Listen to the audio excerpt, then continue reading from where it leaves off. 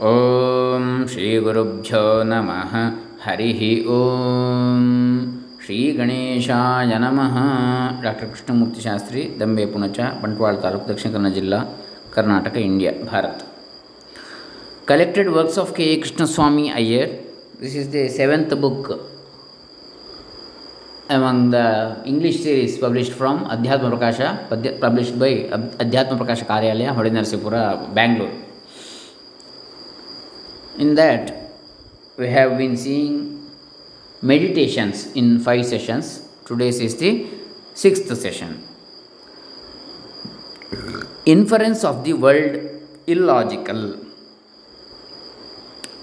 So, the meaning of the world is illogical. Inference, the final truth of the world about the world is illogical.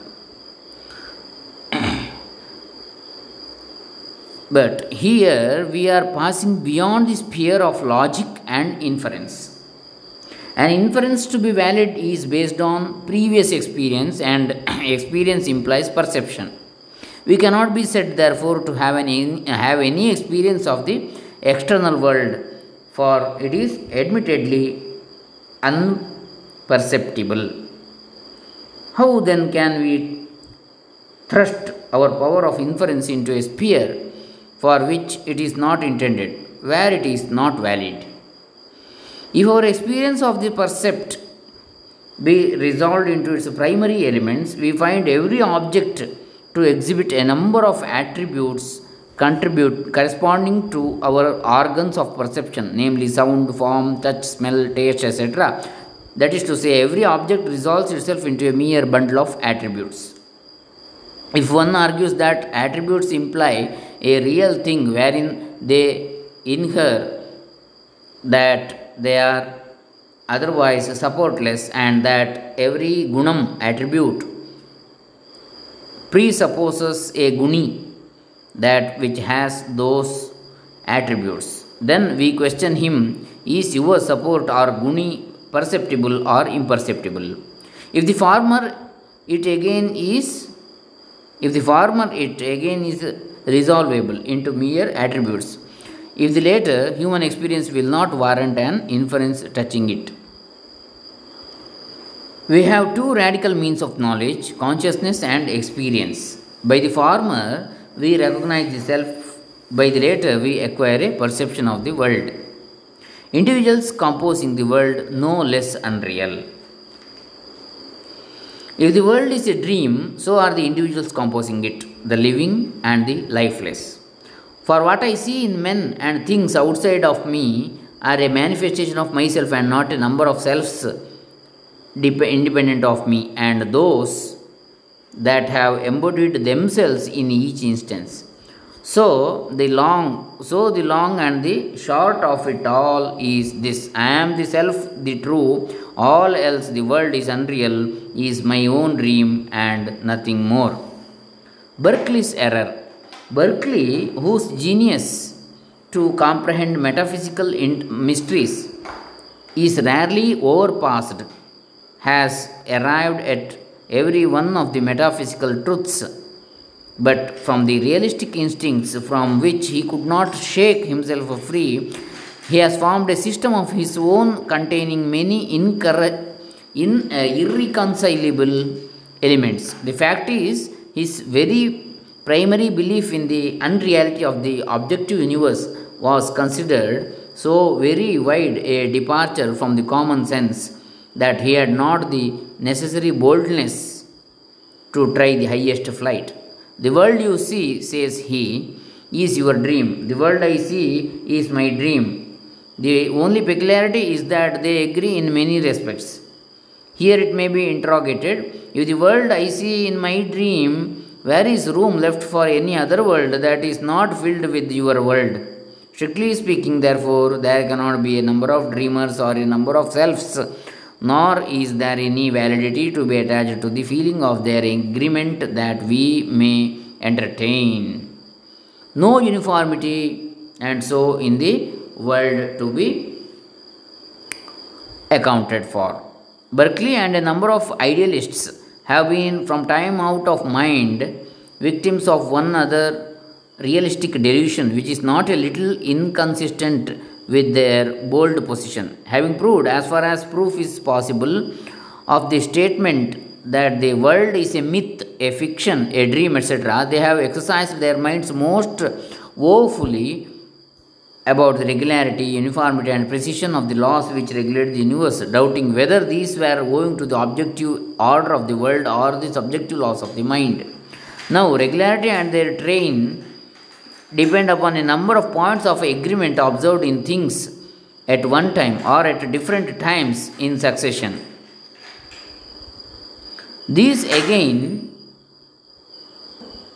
these again depend upon their individual and objective existence in space and time.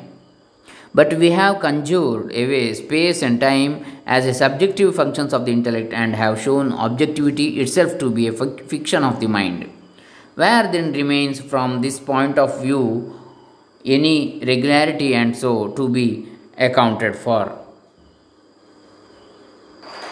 The difficulty, no doubt, is felt by the idealist while on his way from natural realism to perfect idealism, but it unmistakably points to his realistic notions about the reality of the individual beings, individual things, etc.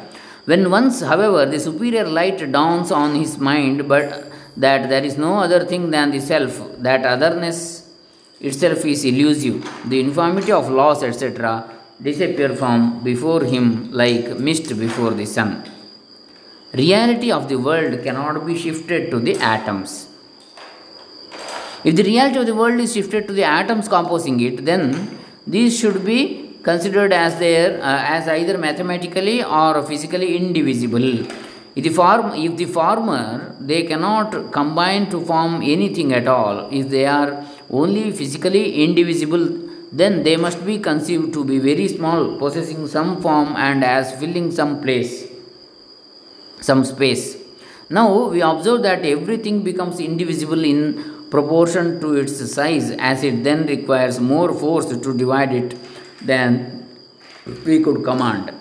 There is no reason, therefore, to believe that when a thing is reduced to the least size possible, then it passes the limit of divisibility by any means at our command. Nor can it be comprehended by the laws of nature which act in a direct proportion so long as we are dealing with the things occupying perceptible space and possessing form should, when we are fancying inconceivably small things, change of a sudden into the very reverse of the former.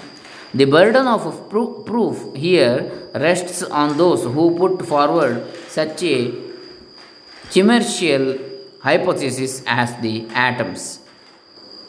The real cause for marvel is that when once you push your realistic brother to the fundamental points of his faith, all obstinate clinging to reality vanishes and he takes refuge in a number of untenable, incomprehensible mental vagaries which he calls theories, thereby indirectly evidencing the truth of idealism itself without, in his frenzy, mending their inconsistency or ridiculousness. While the idealistic, notwithstanding the distrust with which he is viewed, keeps his statements strictly confined to the data of experience and never once reveals beyond them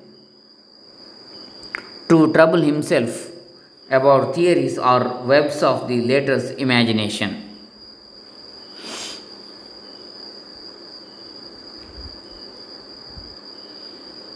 The so called stability of a thing due to a priori laws of the mind. It is only the highest degree of stability or persistence of substance in the midst of surrounding changes that can be taken as satisfactory proof of the thing's reality. But the stability that is broken by intervals, however much of regularity it might exhibit, is not worthy of the name in the highest sense. Besides, the so called stability is simply owing to the power of prediction we have by reason of the immutable a priori laws of the intellect. So, here we end the sixth session. Hare Rahman. Om Tat Sat.